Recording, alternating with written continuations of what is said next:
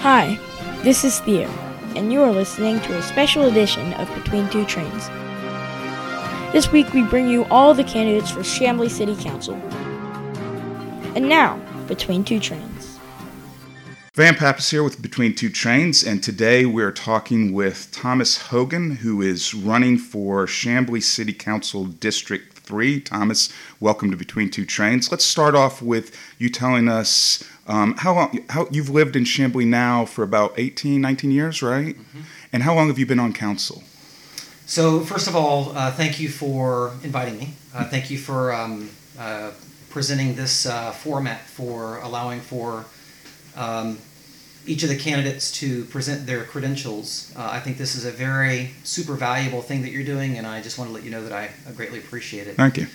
I've been on council for 12 years, and I've lived in Chamblee for about 18. Okay. And obviously, council's a part-time gig, so you have a real job. Not that council's not a real job, but what do you do as your profession? Well, city council is the most full-time, part-time job I think that we know That's a about great way to here. put it. That's right. But my financial endeavor for income to feed my family is I have been a mortgage banker for the past 20 years. Okay. And so when you moved to Chamblee 18 years ago, obviously Atlanta's a big metropolitan area. What drove you to our area over any of the others, Sandy Springs, Dunwoody, wherever? You know, it was a real random choice that I made in selecting Chamblee because my first wife and I at the time were interested in purchasing a property that we could possibly do a renovation to, find an equity gain in that transaction, sell it, and move on to the next house. And as so often happens, and as happened to us, I purchased and did the renovation and found that the spot that I was in was a really good spot for where I wanted to be. And so my interest in continuing to do that activity subsided pretty quickly. So you've moved into Chamblee now, back 18 years ago. Was there something that prompted you to say, hey, I want to run for local political office here in Chamblee? You know, that's a great question. I've been involved in civic planning, social activities, civic activities for a long time, even long before I got to Chamblee. Going backward chronologically, prior to being in Chamblee on the city council, I was very active in the Buckhead community. I was a member of the neighborhood planning unit, NPUB, which is Buckhead, Buckhead proper with Chastain, some of Chastain, and all the way down Peachtree Road. And the NPUB system is a way station for city council business as it relates to various permitting procedures to allow an opportunity for the community to weigh in on important matters that might be important to them. The city of Atlanta is large, and it's very important that they have a mechanism to be able to have citizen input, and the NPUB is just that. Being on the NPUB is a matter of either being a representative from a neighborhood association or being a representative of the business community. I was the chairperson of all of the business community representatives for the NPUB. I did that for a couple of years. I was the VP for government relations at the Buckhead Business Association for a couple of years. And prior to that, I created and ran a nonprofit up in Washington, D.C. called the Enterprise Development Foundation, which was focused on doing inner-city economic development using entrepreneurship education as the core curriculum for students to be able to go to work and shadow people that own their own business so that they could kind of see how business people live and breathe in terms of, as a measure to try to see if I couldn't broaden their vision and their horizons for what they thought might be possible for themselves. So mentioning the business community, let's go down that path here in Chamblee. I want to talk, how passionate I am about our business community. Do you personally think that Chamblee is a business-friendly city? I do. Can you expound on what makes us a business-friendly city? Sure. What do you think? Well, when I first got on council back 12 years ago, this place was busting at the seams. Back before the financial collapse, this was the idea was if you build it, they will come. And we had just recently undertaken a massive upzoning We had, put in place zoning criteria and requirements that really kind of shaped the city in a way that is kind of the foundation for what we're experiencing as a lot of the good things happening today. And I felt like that train had left the station. And so when I got on council, my goal was to try to provide for a mechanism to be able to support the business community as it came in. I'm telling you all this because it's important for your listener base to know that there is not this idea that we have the Chamber of Commerce that is pro-business and the City Council and or the mayor or staff that is not. In my time on council, we not only did I modify the Chamblee Area Business and Professional Coalition to create the Chamblee Business Association that vastly changed the conversation about business in Chamblee. We did a lot of the work that led up to your having founded the current Chamber of Commerce with exploratory committees and that sort of stuff. So there's a lot of energy behind really kind of supporting that path. As it relates to economic activity, I asked council and was approved. We actually created a committee of the whole called the Economic Development Committee in Chamblee. And for a year, we met monthly exploring a variety of different economic development functionality that the city could actually undertake. It was really, we were really growing and really trying to learn and really trying to understand what would be best as a way to be able to grow our city. And one of the things that kind of happened, I don't want to say serendipitously, but simultaneously maybe, was the annexation of Huntley Hills and subsequently the annexation in Decca, because the larger footprint for the city created a whole different structure in terms of what we were doing from a service delivery standpoint, which gave us the real flexibility to answer the call that we had had for some time in creating a position at the city of an economic development director, to creating a public outreach manager, a public relations person. I mean, we have a lot of mechanisms in place that are here because of the desire that we've had for years that's been growing in order to be able to put in place a significant support mechanism for businesses to be able to thrive in Chamblee. Yeah, that's great. So, keeping on the same theme with the businesses, we've experienced a lot of new development in Chamblee, and that's caused valuations of properties to go up, and obviously it's also caused rents to rise. It's creating a market that has more challenges for the small mom and pop business, which we do have a lot of. Do you feel that the city has any obligation to help try mitigate the rising rents for the businesses that have really been our backbone for decades? I think the core purpose of a city is to provide core services. I believe that the real purpose of our function is to provide a great place to live, work, and play.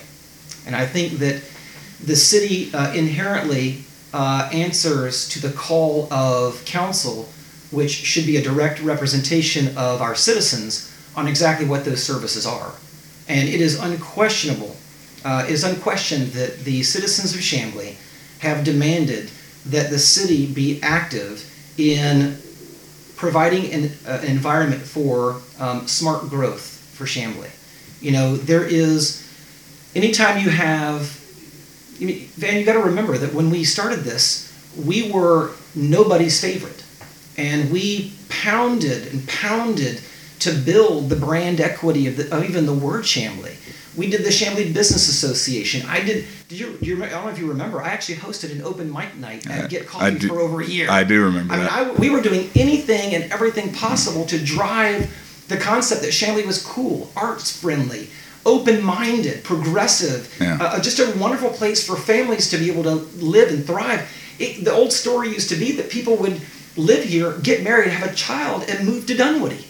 And, the mayor and I had, as we would sit around drinking beers, the real objective of, if we can just get them to have their baby and stay, that it would be a victory. Yeah. But we have the Chamblee Business Association, the open mic night, the Chamblee Farmers Market, the Chamblee Fun Mud Run. I mean, everything that Taste of Chamblee. The Taste of Chamblee, my gosh. Everything that I've learned. If I remember right, how did you participate with the Taste of Chamblee? The Taste of Chamblee was created as part of the Centennial Celebration. Right. It had probably about maybe 2,000 people in the middle of Peachtree Road during 2008 as a city sponsored function for being able to have the city. That was part of their 100th anniversary. Exactly. So then the financial crash came, and we all sat around, freshly elected, and it was like, well, what are we going to do now, And I had just gone through and led the recreation of the business organization, and knew that I had a tremendous number of people that were passionate about wanting to move this forward, and so I took the reins of the idea of the Taste of Chamblee and turned it into what is our current modern day festival and concert that we actually have. The main stage, if you remember, we had the main stage contest, which was a function of the open mic night, where we had local acts compete to be able to win some time on the main stage. And we booked, popular acts to be able to come in that night. We had, vendors and food service providers. We actually had even, I think the last year I did it, we actually had a sustainability fair where we asked all of the businesses in Chamblee that had something to do with sustainability to come and participate and showcase their products. So we've gotten way off topic. The point That's was, okay. The point It's good was, stuff. I've got a lot to say. I've been doing this a while. We only got a certain amount of time. I know. I do want to say, though, that the brand equity of all that we did contributed to a push toward making Chamblee a place where people wanted to be. Sure. It made us very desirable, and people have answered that call. They're coming in droves. They're wanting to build. You talked about the increase in development. We increased 24% in development from 2017 year over year to 2018. Right. I mean, we're a hot place to develop. Let's merge that thought into the next question that I have, which has to do with transportation, because we are bringing more people, more development into it. And so with all the new commercial areas that we have, we know we have, especially in our downtown, limited parking. It's a problem, right? Would you agree it's a problem? I think it's going to be an issue, yeah. Okay. So what are your thoughts on how the city council and the city as a whole, what solutions do you have for that? And does that include any electric scooters? Okay. I'm throwing the electric scooters for a reason. I'm going to cheat a little bit. I want to finish my answer from the previous question. Go for it. You had asked me does the city have an obligation and what is our obligation to people as it relates to growth? And I'll tell you that we do. And in as much as we've fully contributed to making Chamblee an amazing place, we also have a very great responsibility to make sure that moving forward we have proper management so that mom and pop shops can afford a cost per square foot to have their place. This is really being talked about in the community as with the term affordable housing, and it's a great topic to talk about. But affordability is something that will challenge us moving forward, and I would venture to tell you that it needs to be studied, and we don't have the answers currently. Okay. Just to get that out of the way.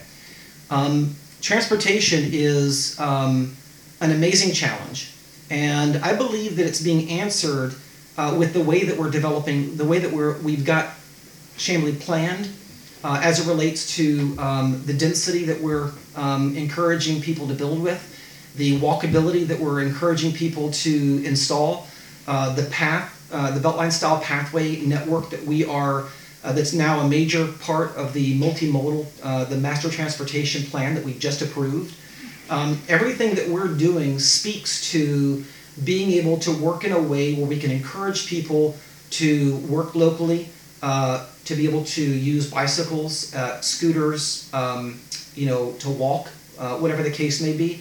We're recognizing that scooters, just as an item, are being seen as a problem in other areas. Yeah, that's why I brought that question up. Well, I think we have a solution for that. I think that our solution is, if you've seen the work plan that's planned for the front of MARTA, you'll see that it's a beautiful plaza, and it's not unreasonable to expect that there might be pre-approved docking stations for certain certain of those types of transportation methods, whether it's an e-scooter or an e-bike or whatever. I mean, you might have a floating disc one day.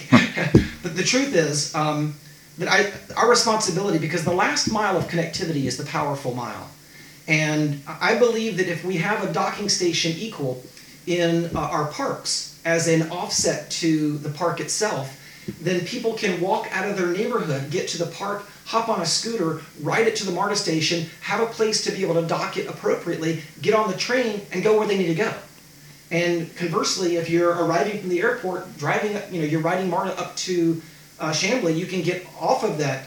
You can take Uber or Lyft or whatever, or you can hop on an e-bike and scoot over to Keswick and hop off it, put it in its appropriate docking station, and walk the last couple of blocks to your house. I'm glad you mentioned Uber and whatnot. Do you feel like there's some communities where they're designing actual Uber drop-off points where? We are. Okay, so we have that currently in the plans. Yeah. Okay. Yeah, you'll see. We don't have a parking requirement within a certain distance from the MARTA station. We are leaving it to the market for, hey, you're about to invest, $47 million in a big, huge, beautiful building. You need to know what your tenants need. You need to know what your customers need. We've told you that, you're going to build what it is that you feel like you need. And if you want to rely on the idea that more people are going to take MARTA or ride Uber or Lyft or whatever the case may be, that's a decision that we're comfortable leaving to, the developer to make. Well, I want to make sure that we have enough time for everything, so I do have another question that changes gears a little. Since the recession, we've seen that the price of housing inside 285 has crept up, especially the last few years. It's increased. All right. And we have a divide between the younger populations that are moving to the area who look at the rising costs as a way to increase their net worth because they're just getting started in life, and the older populations who've been here a long time who struggle to stay and say, hey, I'm a senior or I'm close to being a senior, and these rising real estate prices are causing a lot of headache for my pocketbook. What solutions do you think we should support we want to still increase the property values, but we also want to ensure that our senior population, our aging population is not priced out of Chamblee? Well, we have exemptions and discounts, or in some cases downright free services from the city for people that qualify, where both people, if there are two people, or the one person living in their primary home is above a certain age. So we have built-in mechanisms to be able to provide what I think is necessary relief for people that are entering into a phase of their life where there is a significant reduction in their earning power. And I think that's about the best you can say, because is there any other thing I can talk for 3 hours on the housing market. I mean, that's what I do all day, every day, and have for 20 years in a number of capacities: residential lending, commercial lending. I've done analysis for market studies on multifamily projects. I've done a lot of stuff. So I'm seeing what's happening in Chamblee, and I feel an obligation to bring not just the joy of all of the upside, but I feel an obligation to bring sobriety to the nature of what kind of a community are we trying to be. If we want to be Buckhead and Brookhaven, all we have to do is step out of the way, because the market's going to blow past us. I know this is a big, broad question, but if you're reelected, what is your vision for the next 4 years with you being a council person? Are you asking what I see it as? What is the city, or what am I going to focus on? I think a little bit of both. Okay, so I think that and I know that's a broad question. You could probably also talk 3 hours on that as well. I could. The reality is, I think that the master transportation plan and the comprehensive plan update are good, and I think they provide the framework for what we're doing for the next couple of years. The only way that we need to have, I think the only thing that we need to intervene on as it relates to that is the concept that is kind of elusive right now, and that is that you brought up at the beginning, which is affordability. I think that there is going to come a time where we're going to have to put some mechanisms in place to be able to provide for, requirements for affordable housing units, and possibly even for. And when you use the word affordable, because I've heard a lot of people use that word, and some people get confused. You're not talking about like Section 8 type housing. You're talking about like workforce housing. Is that what you mean when you say affordable? So I'm going to get technical with you here for a minute, because our listeners hopefully can look this up too.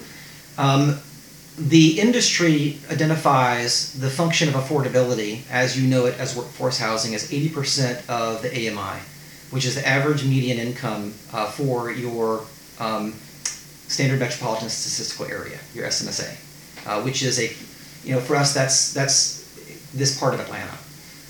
It's called Sandy Springs, but it's for this whole area. That currently is approximately $59,500 a year, which, you take that and give it a monthly, divide by 12, and then what they're suggesting is you've got to be able to fulfill principal, interest, taxes, and insurance, or rent, whatever that housing cost is, it's got to fit under 31% of that monthly AMI. Yeah. That's what we're talking about in terms of affordable.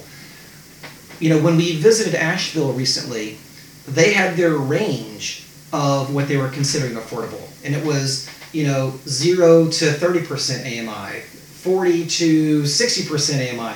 And what I recognized that they were doing was they were taking on the burden of not just workforce housing, but they were also talking about public housing. They were talking about what is the government's total responsibility for all housing. And I can tell you right now that one of the things that I'm hoping that we study is that we can identify who, between Chamblee, DeKalb County, and the state of Georgia, who is it that's going to be responsible for providing solutions for which parts of that puzzle. I presented to council the idea that we would study affordable housing.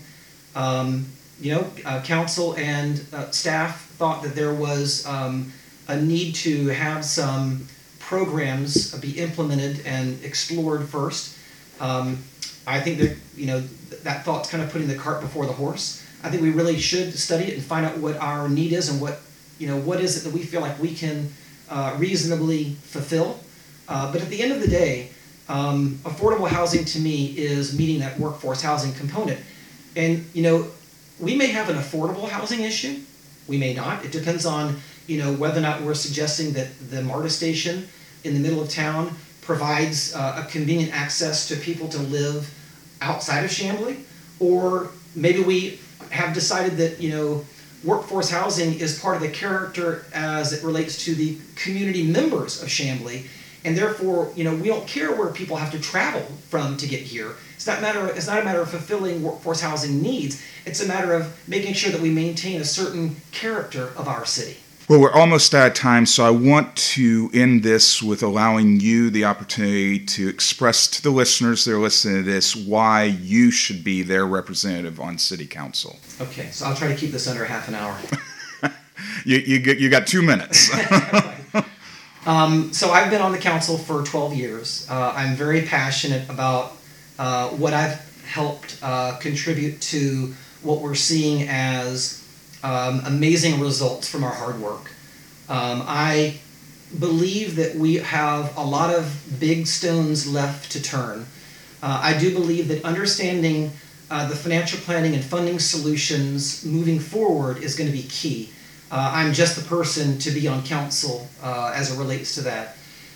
In addition, I believe that if we're going to have a long-term relationship with a successful airport, there needs to be much more attention and much more effort to create some sort of a mechanism to be able to make sure that both entities are working in concert moving forward, whether it is materials that we require in certain homes in certain areas to be able to deafen the obvious noise from an airplane taking off or landing, whether it is us making sure that we zone properly to create buffers for where people are living so that people can work closer to the airport, making sure that we are managing the air quality, advocating for potentially, currently the curfew at the airport is a voluntary curfew.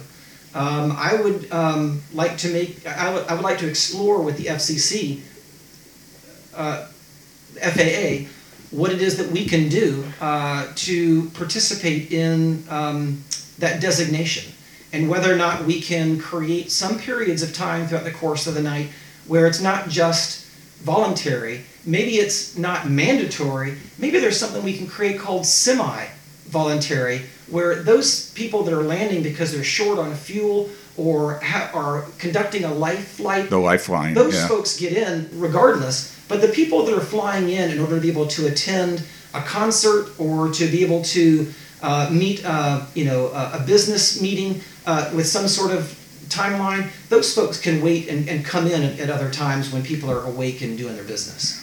So there's the airport. I'm a big fan of exploring something that you and I are very intimate with, and that is the idea of the municipal broadband. I think that we are gaining enough concentration downtown where lighting up dark fiber in a downtown area for the purpose of being able to create a very amazing and valuable centerpiece to what might be an amazing way to attract technology jobs to our area is something that I'm really, really excited at exploring. So, the ideas of how it is that we're moving forward, continuing the work that I've done at Dresden Elementary along Chamblee Tucker Road with regard to affordable housing, these are only the tip of the iceberg for what I'm hoping to do and why it is that I hope that listeners see me as someone who they might like to support for re-election. Well, thank you, Tom. We appreciate you coming on the show, and good luck in November, and we'll be watching to see what the results are. Thanks a lot for coming on. Thank you, Dan.